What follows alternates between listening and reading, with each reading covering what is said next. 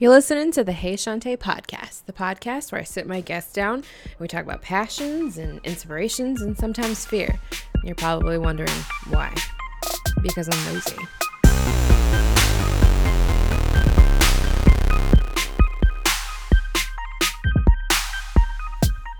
Hey everybody, thanks for coming back to another episode of the Hey Shantae podcast. It's me, Shantae, and today in the studio, I have Dean Hada. Go ahead and say hi, Dean. Hello. Dean, tell us a little bit about yourself. Who are you? What are you? What are you here for? I'm here. I think you're interested in my DJing career and Yes. lifestyle, etc. Absolutely. I'm so excited to hear what it's like for you to be a DJ. So let's just dive on in. So there's a stereotype about being a DJ, like late hours, you're a bum, you do drugs, you're constantly like high all the time, you're dirty. How do you break that Wow. DJ stereotype? I think I'm none of those. High right now. I'm none of those things. No, I'm not high right now. I don't know where that stereotype or those stereotypes come from. Maybe for a producer who's DJing to get their name out there, maybe, and is not really. They know what they're gonna play and they know what they're gonna do, so maybe they're not as stressed out or as present about it. But for me, as a working DJ and like having all of my friends that are DJs that are also working DJs, working meaning either we have a residency or we're DJing often, like that's not a part of our dynamic. When you say residency, for the audience or my listeners rather, can you explain what that means? It means you have a regular gig. You know, a club or a bar or lounge has you regularly, at least like once a month. Oh, It's okay. a pretty good residency. So you have a job. Yes. Because whenever someone's like, "Oh yeah, I'm a DJ," I automatically like roll my eyes and go like, "Oh, you don't have a job. You just press play on Apple Yeah. Music." Yeah, it's true. I mean, it's easy to be a DJ, just as easy it is to be a photographer or anything else. Yeah, all you need to do is know how to press buttons. Do you have a residency? Right now, I don't have one. I'm actually just kind of DJing with friends that either want me to partner with them or you know, they need a guest or they need me to cover. Yeah. So I've been kind of I had a residency, like pretty long-winded one, for almost 5 years. Oh wow. So I'm just kind of taking a break. Yeah. I'm sure we'll talk about it later, but you know, I have a son on the way, so just kind of, you know, Yeah. you don't want to like jump in and take a residency and then have to take a break for 3 months. Right. It just wouldn't. You know, when you have a residency, you have one because people are coming to see you again and again. Right. You build a rapport with the crowd. You change your playlist every time, and you know, obviously, the really good DJs take it seriously, and so I think right now, when I was looking to do it again, I didn't want to make that commitment because it's just easier this way. Yeah. And I still, you know, I get to do weddings and corporate events. Do you have a DJ name? It's Dr. Octopus, so I do have a DJ name. What is it? It's it's Dr. Octopus, but people call me like Doc Oct, or they blend my name together because my website doesn't have like spaces, so they just call me like Drock or Droctopus. Oh, that's So so any of those funny. are acceptable. And is it because your arms go everywhere? So I got the name from a lyric by RZA in one of his Grave Diggers albums in like Who is the late this? 90s. RZA from the Wu-Tang Clan. Oh, okay. Yeah. So and he said it. He was obviously referencing the comic book at that time. The Marvel universe did not exist quite yet, movie wise anyway. So at that time it was cool. Yeah, it was like I'd be a DJ. I would be able to handle 8 turntables at one time or something crazy like that. So that's where I got the name from. And I was using it like at the time I was doing like fake rapping on like a college, you know, radio station with a friend. up. Yeah, Really? it was awful. Yeah. If Oh, I that's ever so find the cute. recording, I'll send it to you so you could laugh at it. It's pretty bad. I love a good laugh. I couldn't even like read the freestyle correctly. That's so Yeah, funny. it was funny. Oh, that's so great. So you mentioned turntables. Just can you explain what turntables are, just in case people don't know? I mean, it's a record player, you know, basically. So I believe I haven't actually looked at the Wikipedia definition, but I mean, it comes from, you know, old school turntables were actually the platter was turning, and it was usually like by pulley system or like by sorry, not pulley, belt driven. So that's kind of where the turntable name came from for the most part. But the turntables that you use, they don't have a needle, do they? I have both. So if Oh, I'm okay. doing like I like a wedding or a corporate gig or something where I have to DJ for like 4 or 5 hours, I'm not as good with tables because I don't practice on tables as much, even though I own 2 turntables and a mixer, just like the traditional setup. I also have like a couple controllers, which I like a lot because I can be very creative. What is the I don't controller? Have to, it's the same thing, but like you said, no needle. It's just very digital. It has buttons, lots of effects, and it allows me to. I could play whatever, essentially. I don't even have to practice the songs. Okay. And I can play whatever I want. I could take requests, and I don't necessarily have to worry about the mechanics of the turntable, which is a whole nother like skill set, I would say. Interesting. There's this television show on Netflix. I can't remember what it's called. You probably have seen it. It was the one where the kids and they were learning how to be a DJ, like introducing spinning or whatever. Yeah. And I learned how to spin or like mix the album with the wax crayon. Did you see that show? I hadn't seen that one. No. I wish I knew what it was called. There's so much on Netflix. I don't remember what it's called. It's got Will Smith's son in it, Jaden Smith in it, and then so many other people. And then it's like, I don't know. It was all about like DJ mixing and stuff. You might like it. But anyway, it was interesting because when they, do the scratching thing, you had to like find the perfect part to scratch, and then they put the crayon on it so he can feel it. Oh, yeah, for sure. Do you do that? I used to do scratching? I actually used to put, I would cut out a triangle, if you can imagine, or like imagine like a slice of a pie shape from a Post-it note. And I would put that on the records, so I knew where the start was, or I knew where the if it was an album that I bought, which would have like 4 or 5 tracks per side, you would have to mark it. Yeah. Definitely, so you could quickly mix between records. How long have you been DJing? So the first time I touched tables was like late 90s, 95, 96, through some friends who had turntables. I wasn't really DJing. I was just interested. Yeah. And then when I went to college, which again, like late 90s, I had a dorm mate that had turntables, and I was able to practice there.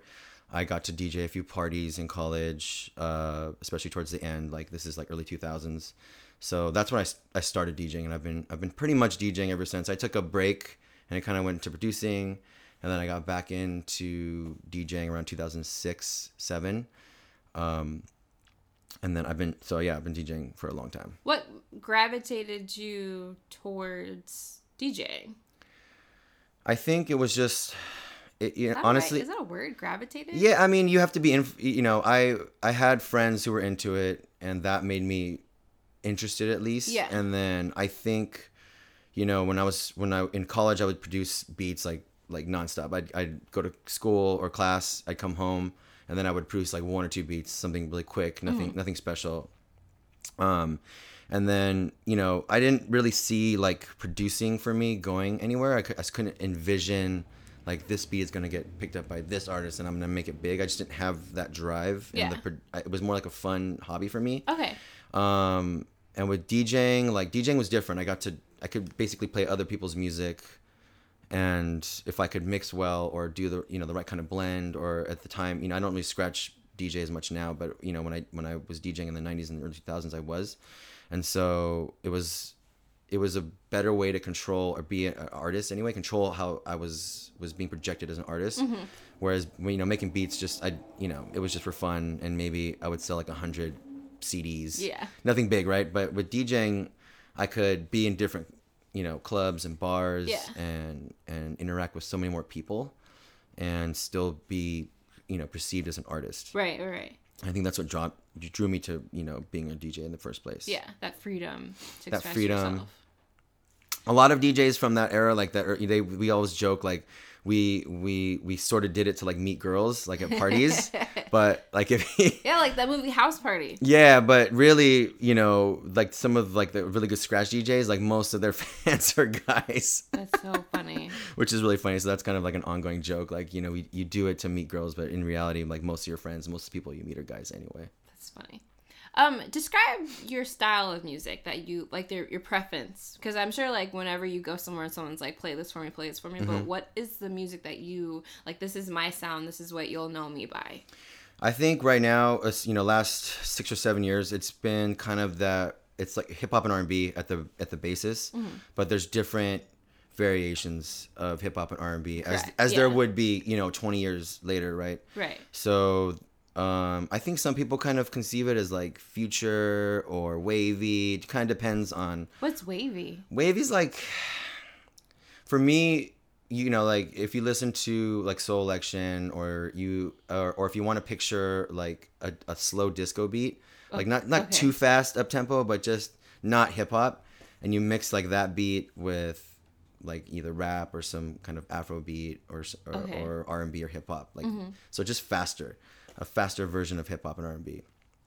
I like that vibe a lot. Interesting. Wavy. I'll send you some like remixes so you can kind of get the gist of it. It'll be artists that but it's just like either sped up version or slowed down version of those tracks. So there's like a different vibe to it, like a very obvious Right. like dancey vibe. Is this music that you have mixed yourself? No, I mean I've done a couple like remixes, just or like I guess you would call them edits, but no, this is like other people's music that I find on SoundCloud, Twitter, social media.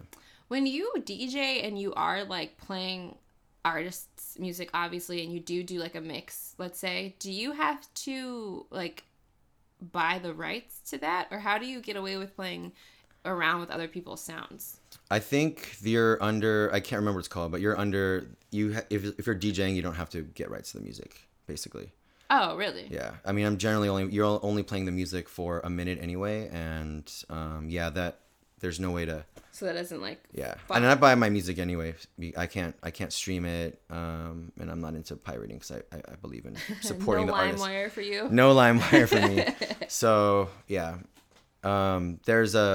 you're under like a copyrighted like law as a DJ for the most part. Like radio wise, you have to pay royalties because that's different because you're selling commercial time. But as a DJ, you're not doing that. I guess that's because you're not playing the entire song. But if you were playing the entire song, you would then have to think about that kind of thing. Yeah, I think it's that, and it's also like DJ club DJs. You're putting the artist's music out there. You're giving them a shout out anyway. So it kind of. I think it works both ways. Yeah, like why would you get mad? Like why would you get mad that you're playing my song? That's exactly what I want. Yeah, and I've seen like big artists, small artists, like on Instagram or social media, like they'll post like, "Oh, I'm at the club and they're playing my track," and they're like super excited. And so, I think that for DJs we don't have to worry about that. Well, that's cool. That's interesting because I always wondered like, oh, you mix like Donna Summers with like I don't know, who's cool. Donna Summers mixed with some like new person. Bruno Mars. Yes, and I was always wondering like how do they get away with doing that? But I guess because you're only playing like snippets, I guess it doesn't really matter. And it's at a club. I mean, it's it's a one-off. It's not something where you're selling like commercial time or making like a ton of money. Mm-hmm. So when you were mixing, because I said you don't do too much mixing nowadays, but when you were putting songs together, what was that process like? Like, how did you know, like, for example, like I just did, like, how did you know, like, a Donna Summer song was going to, like, mix well with Bruno? Like, so what I meant was, like, scratching and, like that kind of stuff. I don't do that as much because I typically am not good on. I'm not good at doing it like on a controller. I'm okay at doing it on a turntable, but I think for me, I have so many friends that are excellent at it, like expert level, great, and so I just don't really. I'll do it as a novelty, but I'm not like battle scratching or running or another term is called running doubles and like crazy stuff in my sets. So I'm purely mixing and blending and remixing live in my sets. That's kind of what I focus on. I think that's my thing. Oh, so you don't have it prepped? No, I rarely prep anything. Really? Yeah, I mean that's why. So for me, so the aura or there's a stigma with especially with DJs that are using controllers that they're just kind of button pushing and they're not really like paying attention. Right. Or maybe like big club DJ. Or big club DJs, big producers are kind of playing like a programmed set that they've already played out or already planned out. Mm-hmm. So they're not really like taking any risks. They know that they're going to play these 12 songs in this hour and then that's it. Okay. So there's a criticism there. I don't care. It doesn't bother me at all. But for me, that's what I like about what has changed from what I did with just 2 turntables and like maybe I don't think I ever bought more than like 4 crates of records, so I wouldn't have more than 100 records on me. That now having 20, 30,000 songs at my fingertips, including like internet, that I can just download and take a request of something maybe I don't even have. I've even like ripped something from SoundCloud for like a wedding. They really wanted this remix, and I'm like, I can't buy it, and we found it, and I actually like had to record it off of SoundCloud, and while I'm DJing, like with my left hand, and then on my my right hand on my and the laptop, I'm like ripping the song essentially just to play it. So I like having that freedom. And I've been DJing long enough that I can do that. Like, I don't need to know exactly what I'm playing. I just need to have maybe 200 or 300 songs for like a couple hours. Or I'll have maybe, like for when I was doing commissary at the Line Hotel, I would have like 1,000 tracks for 4 hours of DJing or 5 hours of DJing. Wow. Yeah. And I wouldn't know like what direction I would play. I would just know like, okay, I kind of remember what I did last Sunday I was here. So this Sunday I'm going to I can look at the play count in my software, so I can say, okay, I've played this song 4 or 5 times in the last like 2 months, so I won't play this one. So I'll just kind of delete those from my playlists, and so my mix will be completely different the next time around. That's so interesting that you do improv like on the spot, because I always just figured that you had like, oh, I have this gig on Saturday, well, Monday, Tuesday I'm gonna get it all together and then have it, and then you go and play. That's so cool. Yeah, if you ever check out my SoundCloud, those mixes are actually, like, to answer your first question, those are done by ear. So I had to, like, figure out what the key or the melody was for this song, and I would blend it with this song because I knew they sounded good together just by ear. And now my mixes, I mean, I can do it by software. The software tells me if they're going to match or not. Oh, really? So it's complete cheating. But I use that as an advantage to make my mixes that much better, because now I have this advantage. So I'm not going to be like a lazy DJ and just whatever. I'm going to take all of the blessings that the software is giving me and just kind of take my mixing to the next level. What software is this? I use Traktor, sometimes Serato, because a lot of club DJs use like Serato, but I prefer Traktor. It's just easier for me because I've been using it for so much longer. Yeah. So that coupled with, there's another software that I'll use every now and then, Mixed in Key. I can do anything with any group of songs. That's so cool. Are you musically trained? Like, did you study music? I didn't up until junior high. I played clarinet. Oh, so you actually know how to play an instrument? Not really, not anymore. But I mean, my dad's a jazz musician. He's a jazz guitarist, like old school kind of bebop, 12-bar blues, jazz guitarist. And my mom was also like a classically trained like piano player, oboe player. Yeah. So I have like a good background in music, family wise. So you grew up just like. So my ear is good. I just I don't, as a skill, I can't read music or anything like that, or I don't know what key a song is in just by listening to it. I played the clarinet in 6th grade, but I didn't like my teacher. My teacher was really rude and annoying, and I just didn't respect her at all, so I quit. But I kind of like wish I hadn't, because I played the violin and the clarinet, but again, I didn't like either of my teachers. Well, that's a bummer. I wish I hadn't quit it either. I ended up playing basketball, unfortunately. That's funny. I was chasing the ability to dunk and play basketball. Oh, well, now you can like get shoes that can make you jump super high. Yeah, exactly. So what goes into actually like DJing? Like, what is your setup? So you said that you have the spin turn. You would either have you would have 2 turntables and a mixer, a left side and a right side. Okay. Does it matter which side is which side? Is it, no, I mean they're right-handed or left-handed? The 2 turntables are the same, and the mixer can play.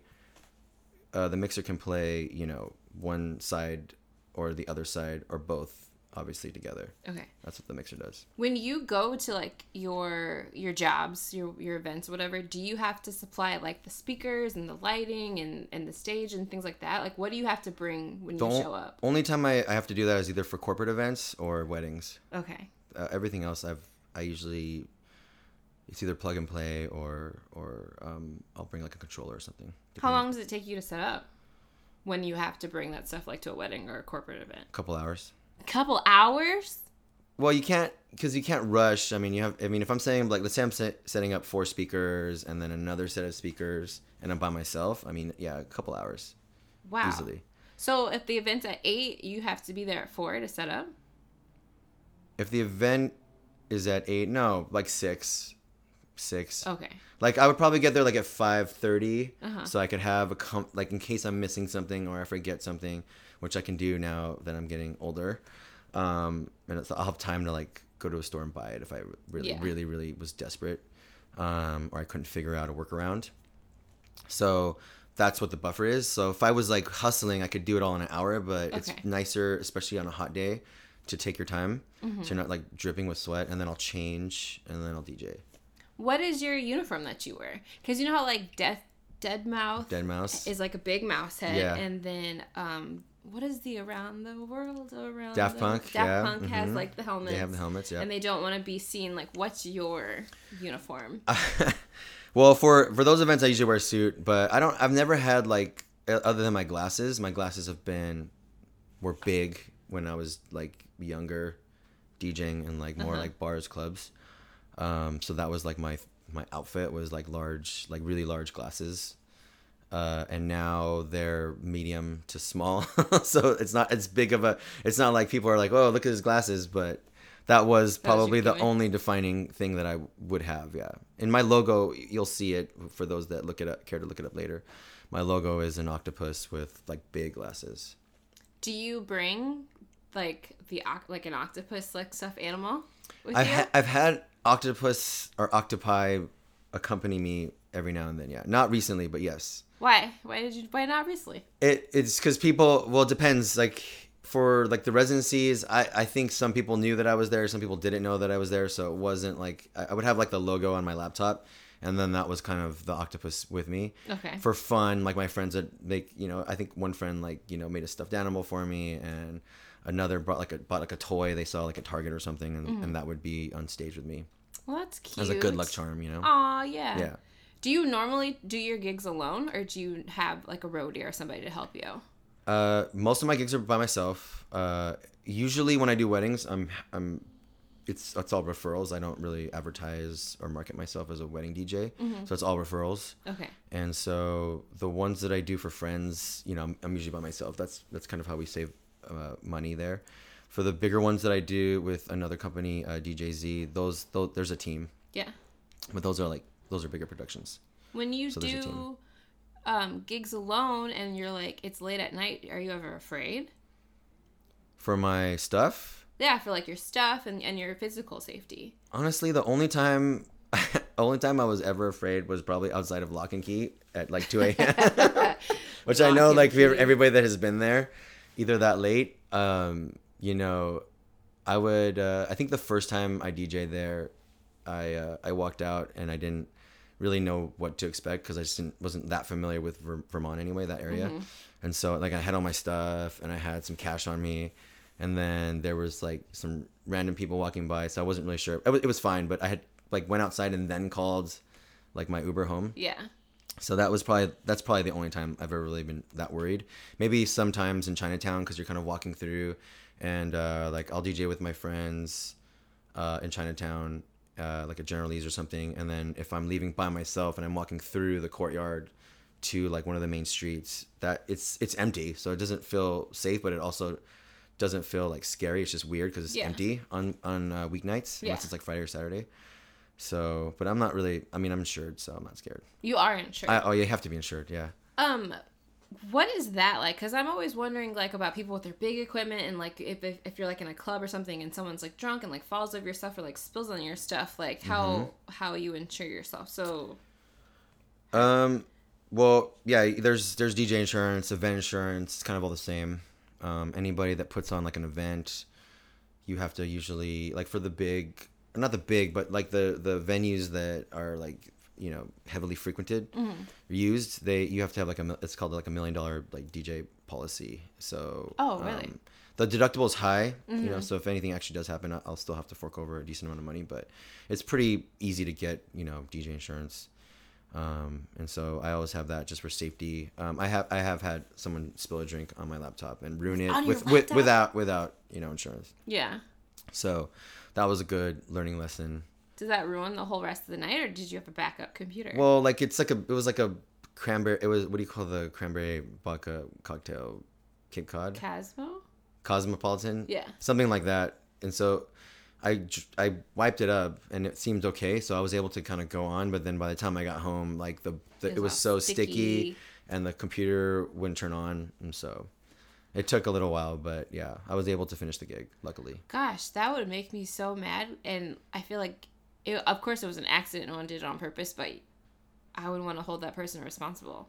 I mean, I've seen some crazy stuff. I saw my friend's computer get cracked. So Punched? yeah, I don't really remember the actual scenario because I was like on the side. I wasn't like on stage with him at the time because he was DJing. But basically, the guy wanted him to play a certain type of music. I think like hip hop or R&B. And the lounge that we were at was like a nice lounge in Orange County, and they wanted like kind of basically dancey like music, like not EDM, but like just like house and tech house and stuff like that, loungy house music. And so he was like, I can't play it. I mean, it's we're being paid to play a certain type of music. Yeah. And the guy was like super drunk, and he just like punched my friend's computer. Couldn't see the screen. I had to take over. And so I'm sure he was insured at that time because this is like not like super long ago, but yeah. That's insane. I mean, I understand like wanting, like when you're intoxicated, wanting to hear like your song because you want like groove and be in that vibe, but like, come on. I know. Well, like, what are you doing, sir? Calm yourself. Go in the bathroom and listen to it on your phone if it's that important to you. Exactly. That's insane. Do you MC at your gigs too? Do you have a microphone? You're like, yo, what's up? What's up? No. It's DJ Octopus. And... I'm not great at that, but I did have to do like 2 New Year's Eves ago. I did have to do it with my friend Lonnie. We're not introverted, but we're closer to the shy side than the extroverted. Like, yeah, what's up? Really? So I emceed that, which is my first time having to like count down the ball drop. Oh yeah. Which is a big deal. Like you don't want to ruin like 150 or 200 people's nights. So it wasn't scary though because the adrenaline kind of got me going. It was fun. That's so interesting. So I can do it. Like I don't really MC weddings. I always work with another MC, or I have the couple like hire an MC. Oh really? Okay. Yeah. So I was wondering because like when you do weddings, like do you have to like introducing Mr. and Mrs. for the first time? Da, da, da. I've only had to do it a few times. You don't like doing it? I don't like doing so. One of the more important parts is like grand entrance. The first time they're coming into the reception after the ceremony, and that, and then like first dance. And I like focusing on the music, especially if there's like a timing thing, and then the MC can really like get the crowd pumped up. Yeah. There are people that I know that can do both really well, but I'm just not one of those people. Yeah, it's just not your style. Not my style. So since you don't really MC that much, how do you motivate people to come dance to the floor? It's either I've been at a club where it's like empty and it's not a big deal, or I've never really had that problem. I'm really good at reading the crowd. People will request music, and then I can figure out, okay, based on a couple requests and based on who's dancing and the kind of music that they're responding to, because I can play like 4 or 5 genres in a few minutes if I have to, right? Just to test the waters and see like what risks are people gonna let me take, or do I have to kind of keep it in this one, like let's say like everybody's like really like 25, 30, so they kind of want 2000s or something like that, and maybe some new stuff, right? Yeah. So then I just read the crowd, like I'll play 2000s for 4 or 5 tracks, get them on my side, and then maybe take a little bit of a risk and see if they like it. If they don't like it, then go back. Yeah. If you ever want me to come to the dance floor, all you have to do is play like the cha-cha slide. Sure. And any like dance that has instructions on how to do their dance or whatever, like song that has instructions, and I'm there. You got it. Don't know what it is, but I just love a good slide to the left. Sure. Slide to the right. And then I won't have to leave the dance floor ever. That's definitely a popular song at like weddings especially. Yeah. I'm such a nerd for wedding type songs. They're my favorite. They're just fun, and I don't know, you can just like dance for however. Do you ever like allow people on your booth area? I haven't had to really worry about that, but I don't usually mind. It depends. Like it depends on the space, the elbow room. I think for certain events or nights, like it's just part of like the aura of like the DJ booth. There's like some exclusive VIPs up there dancing along, so I think that's fun. So for me, it doesn't matter. As long as nobody's like bumping into either the turntable or my laptop or something like that. Right. It's not a big deal. That's cool. So you said that you do song requests, but you have like I always wonder, okay, because you know, like on radio stations, when you call and you're like, hey, I want to hear so and so and so and so, and they're like, okay, gotcha, and then they have to like put it in the queue, and then eventually your song will play maybe like an hour later. Is that the same goes with you doing it live, or do you play it right away? It just depends. If it's like my residency, which again, like, you know, that is more last year for me, or the last 5 years. I typically, most DJs don't like requests because they're trying to set a certain tone for their night, and so they just don't take requests in general. Oh, wow. So if it's that kind of night, like either a club night or you're sort of the star of the show, so to speak, even if half the people there don't even know who you are, it's a little bit harder to say, yes, I'll just play whatever, especially if it's like way off. So I'll usually listen. Like most DJs will be, because you don't want to be the guy with the punched DJ or the girl with the punched DJ, the punched laptop. I don't want to get punched either. You know what I mean? So you don't want to just aggressively say, no, get off of my stage. So I usually will just nod my head, yeah, I'll play it, and then maybe not play it at all. See, that would get me angry. I know. So I'll be like waiting, like, where's my song? I know. So it just depends. If if it's like a second time around for the same person, I'll just say like I'll try to play it. It's not really gonna fit what I'm playing because it's too off. So I'll be honest with them, or I'll just tell them I already played it. There's lots of tricks to kind of avoid taking bad requests. At weddings, I can take requests because that is a night where it's not about me. It's about the couple, whatever they want, whatever the people on the dance floor want. So that's where I can take whatever requests. And usually I'll just, if alcohol is involved, I notice if someone comes up to you and they're asking you to play something, they want to hear it like right away, which is why DJs typically will say no request. Like you'll just see like no request signs. Oh, okay. Because it's usually very aggressive. It's like a drunk, aggressive request. Like, I don't like what you're playing. Yeah. Play this now. So, yeah. Yeah, no one's going to tell you what to do. This is your turn to be amazing. So with rates, how do you negotiate your rate? Like, how do you come up with, like, this is what I'm worth? And then when you go into, like, let's say a wedding event and they're like, I want you to do this. How do you negotiate with that? I usually go by like a flat rate, essentially. So you just I feel like I'm worth this. Yeah, that's basically what I do. And like you present that. Do you do like specials, like discounts, and like or if I have to do this, then it's increased? Yeah. Does it go up and down? Pretty much. So I usually start with like a flat rate, and then if it's like I just did a wedding in Coachella Valley, so obviously I have to charge more because I'm going to rent a car and the time to go there, and come back. If I just have to show up and just bring like, let's say a controller, or if they already have like a setup where I can just plug in my laptop, much cheaper. It's usually like, $500 or $600 less because I don't have to bring anything. I have to bring my speakers. I don't have to risk my equipment. So that is going to obviously be a lot cheaper for obvious reasons. Would you say like when you hire a DJ, is that like an expensive expense?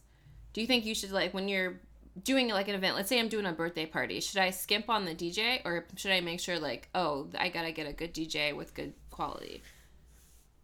Does that make sense? From a very biased perspective, I think music in general, even if it's just a playlist, like that can make or break a party. Right. And so if you have the money, like you should never skimp on the DJ. Okay. Because a cheap DJ is only going to be cheap for a reason. Right. I don't even think I have any cheap DJ friends. So, you know what I mean? So, like, people ask me, like, well, if you can't do it or you're too expensive, like, do you have any friends? And then I usually will say no. Like, if they have the money and I can't do it, that's the only time I refer, like, gigs to other friends. Right. But I would never send, I don't have any friends that I would send a gig to because they can't afford, my rate. And my rate is not even, in my opinion, not that high. And for weddings, for me, because I take the music so seriously, it's such a big responsibility. Like I spend hours. I can't even put a number on how many hours or a price on how many hours and how much time I've put, even curating playlists over the last like 10 years and pulling from those playlists and putting it into another couple's, wedding. Like that, there's so much time invested there. Right. So I always say pay your DJ. Yeah, because I feel like with weddings, no one actually like remembers like the vow. No one really like remembers the bride walking down, except for like the groom. But people remember the dancing and how much fun that they had at the wedding reception.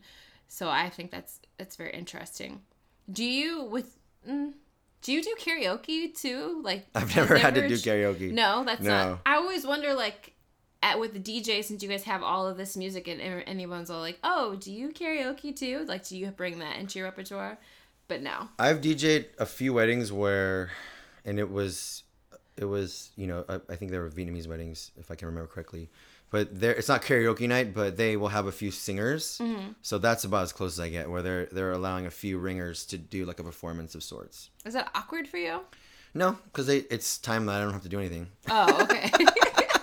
I just hit play and let them sing, and they can do whatever they want. It's usually not during like when I have the dance floor like pop in. Yeah. And they're like, okay, now we're gonna stop and do like everybody get off the floor. Yeah, it's like during dinner or something. So it's just a 30-minute stint of, you know, someone doing something where I can relax and eat maybe. When do you take breaks? Like besides like weddings and things like that, but like if you're at the club and you're the main person producing the music, when do you take breaks? When do you go to the bathroom? When do you get a drink of water? Well, if it's like a couple hours, or if I'm sharing like a set with another DJ, then I can, you know, we just split the time, so that's not a big deal.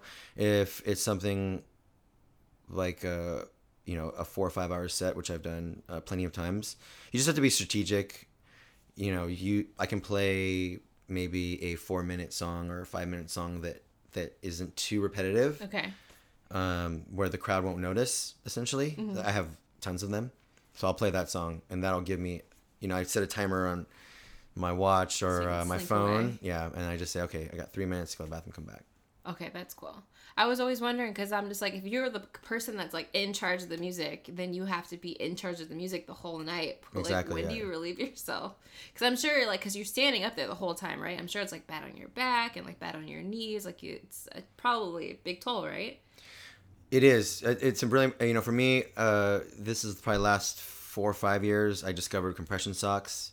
Oh, and my wife also got me a anti-fatigue mat, which is crucial for long sets.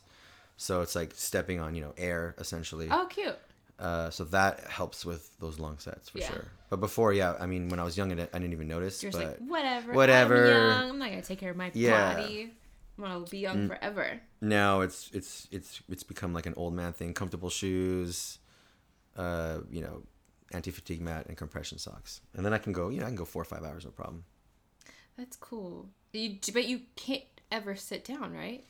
Have you ever typically no down? Sitting down? I mean, that's where like I think, you know, having good music, understanding your crowd is really important. Yeah. Because it's not like I'm just sitting there playing music and just kind of here's the next track, here's the next track. Like I'm into it. Yeah. I'm looking. I keep my head up and I look and see who's enjoying it, or some people will point at me and say like, yeah, that's my track, and you know, like, or I'll play like an underground like Prince track or something, not underground but like not mainstream, and and then people just like lose their mind because, you know, I'm playing something random right after like a SZA track, you know what I mean? So just kind of keeping the crowd guessing a little bit, but again, like I said, understanding the vibe that people want to be in, and then taking like a risk, stepping, like doing a side step, and just let me see if you guys can handle this. Yeah. I think that's like a lot of fun. It's a lot of fun for me. It's like something I can look forward to. Like it's kind of like it's like playing chess. Mm-hmm. Like I want to play this track. I want to mess with people playing this track. I have to earn their respect. I'm going to take 10 songs to get there, and this is how and then in my head, I'm going to play the songs in some order of sorts. Get to this track and then see how people respond. So I'm usually thinking like 3 or 4 songs ahead at the very minimum, sometimes more. And so that energy and that adrenaline keeps me going. So it's not like I'm sitting there for 5 hours just dreading it. Yeah. You know what I mean? Have you ever like been in a situation where like you had the crowd and you're like, yeah, like that's my song, DJ play my jam, and the next thing you know, you're like, cool, you're like, that's cool, let's try this thing, and you just completely lost the crowd? Oh yeah, absolutely. What's that feeling like? It's embarrassing for a couple minutes. It's embarrassing for a couple minutes, and you just like I said, you take that risk. It doesn't work out. You go back to exactly what everybody was enjoying. And you just try to like say, okay, I'm sorry, My bad.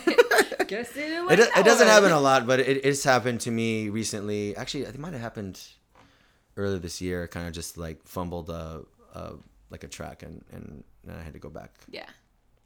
Is it? But it wasn't like a dead cricket silence, right? No. It's just you could tell people weren't feeling it. If 5 people clearly dance for it, it looks bad. That's basically what it was. Yeah. Oh, that'd be so awkward. It'd be like, let's go back and play. I don't know, Wu-Tang again. Guys, come back. Yeah. It's kind of like that. You kind of joke and like, okay, sorry, let me go. Yeah.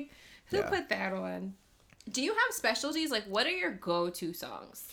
Like this year, I guess. Like 2019, I like a bunch of music has come out so far. And like the end of last year, I feel like a bunch of music came out too. So like, what are your like go-to songs? You're like, this right here is gonna get people popped. Honestly, I don't have any new ones. Only because I feel like where I've been DJing, it's a lot, people just like old school. So stuff like Ciara or like Missy Elliott still gets the crowd pumping. I like that you know what I mean? Ciara. Oh, fancy. I know it's Ciara, but I like saying Ciara. So Missy Elliott can get any. I don't care. You know, like stuff like that, like those like like not old school, but maybe like mid 2000s. You know, club tracks are still pretty popular. Yeah. I think because nostalgia hits so close to home all the time, and it gives you a good feeling, and it gives like that vibe, that vibration starts going, and that's why people are like, "Oh my god, I remember this song," and it brings you back to like good memories. Yeah. And people love to get up and dance about a good memory. Yeah, and then people definitely like Drake and Rihanna and tracks like that. Gross. I know. Except Rihanna all the day, but I don't care for Drake. What is your favorite kind of event to perform in? I like the lounge or the club, or like not club, the lounge like bar vibe a lot. Yeah. Something where people are either chilling or maybe some people are dancing or a mix.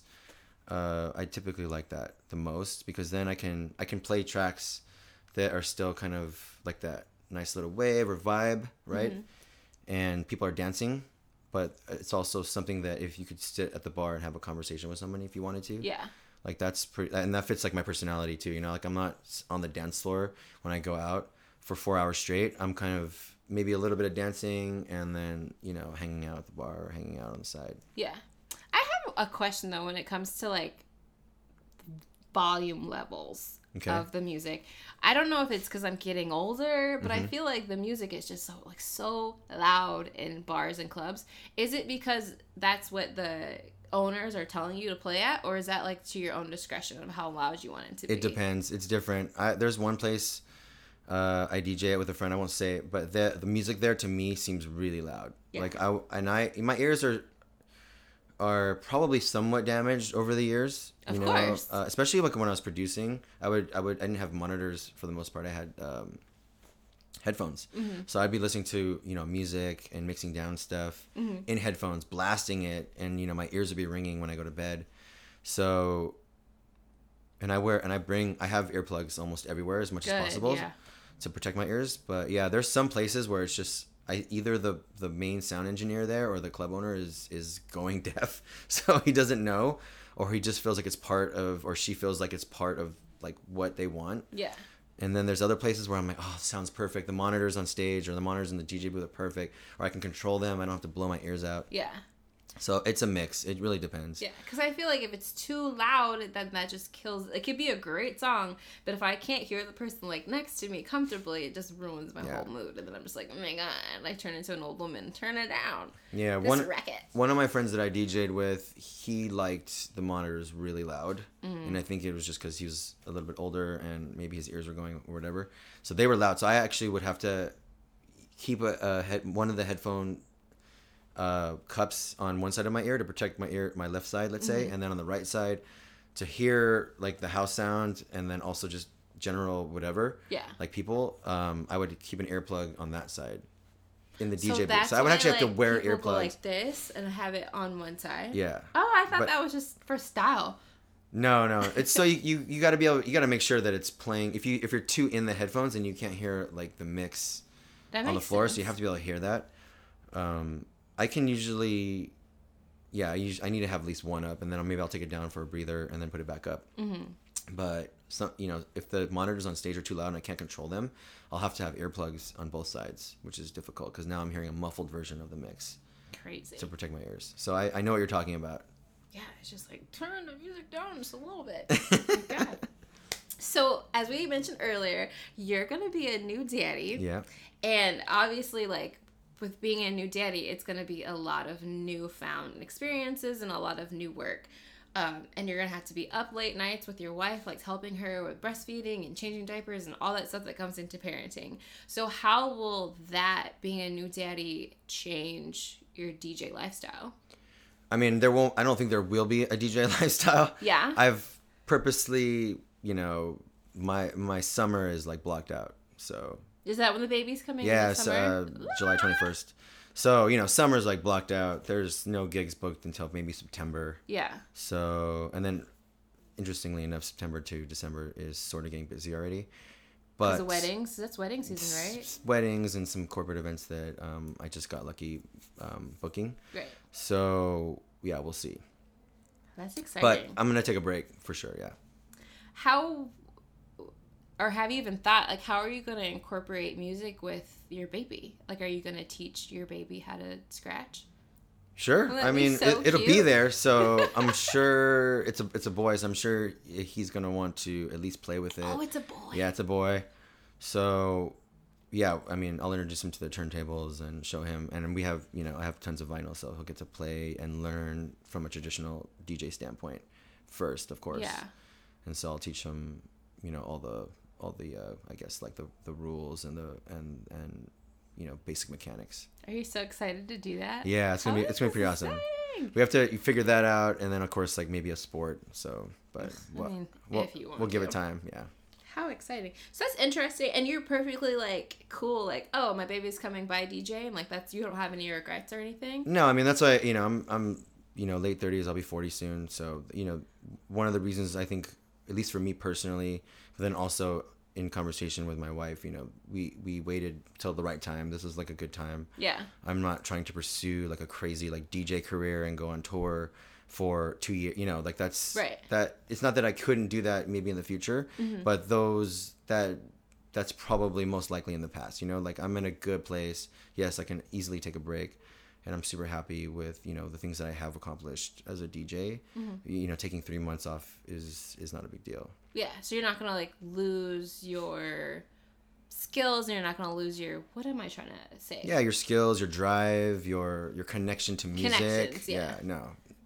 That's great. Yeah, not at all. So, we're starting to wind down a little bit. It's part of the episode where we wind down. So, what are some tips that you can provide upcoming DJs? People who are like, oh, I want to DJ. I want to be able to, express myself through music and make sure people have fun. What are some tips that you can give those people? I think, honestly, to be themselves. I think in a world where there are so many DJs, and it's pretty easy to become one, and if you have like the right connections, maybe even get a gig quickly, I think it's important to be yourself and to really play, at least if you're trying to get a gig, like play music that you enjoy rather than just do it for money or play, take a gig with music that you're not really into. So I think finding, your sound amongst artists that you enjoy listening to and pursuing that first and foremost. Yeah. Outside the obvious, like practicing every day and things like that. Because I see a lot of DJs that will, if in the very early stages of their career, just kind of try to get gigs for money and then get sucked into those gigs, and they never really get a chance to be themselves in the beginning, when it's the most, like, I think, important time where you're kind of identifying who you're going to be as a DJ. They miss that part because they're just kind of doing it for money, essentially. Yeah. Money for the wrong reasons. Yeah. Well, that's great, you guys. So when you want to be, what's a good starter kit? Starter kit? Yeah. I think these days everything's so expensive. If you can afford it, you're gonna want to always start with tables. Every like big DJ will tell you, for the most part, that it's nice to know the roots of DJing with 2 turntables and a mixer, and you don't have to get like fancy like Technics or some of the the ones that are like over $500 a pop. You can buy used turntables. My first 2 tables, one of which I still have now, that I've had since like literally like 2000. Wow. Is still working, and I bought it used from Guitar Center. So you can start there. If you're not interested in the skill of, you know, vinyl, I mean, there's $250 controllers that come with a streamlined kind of basic version of Serato, and it's $250, and then you just buy headphones and you're good to go. You can DJ cute. anywhere. So there's plenty of starter packs. That's great. You can Google search that. Google search it, dudes. All right. Well, this was a fun episode. I learned so much about DJing. Did you have fun talking about it? I did have fun talking about it. Good. Yeah, absolutely. Do you want to plug anything where people can find your music, or if they want to book you before the summer comes? Sure. I mean, you can find me. My name is very SEO friendly. DROC2PUS. You can find me anywhere. That's my website, my Instagram handle, my Twitter handle, my Facebook handle. Okay, cool. So you can find me there, and you can either DM me or email me. That's awesome. Well, thank you so much for coming into the studio and talking about your passion of DJing and letting us know that you're expecting a baby boy in the summer. Yeah. Thank you for having me. It's such a huge honor. Thank you. Yeah, not a problem. I was so excited to know more about DJing, especially from you coming that you've been doing it for so long. Like, you're a DJ from like the DJ time period. So that was really great. So that's it, you guys. Thank you so much for tuning in to this episode of the Hey Shantae podcast. If you want to follow the podcast on social media, it's Hey Shantae Pod. And if you want to follow me, the host, it's Shantae Chanel across all social media as well. And again, thank you so much, Dean, or Dr. Octopus, right? Yeah, you got Coming into my studio. I really appreciate it. All right, you guys have a good day. Bye.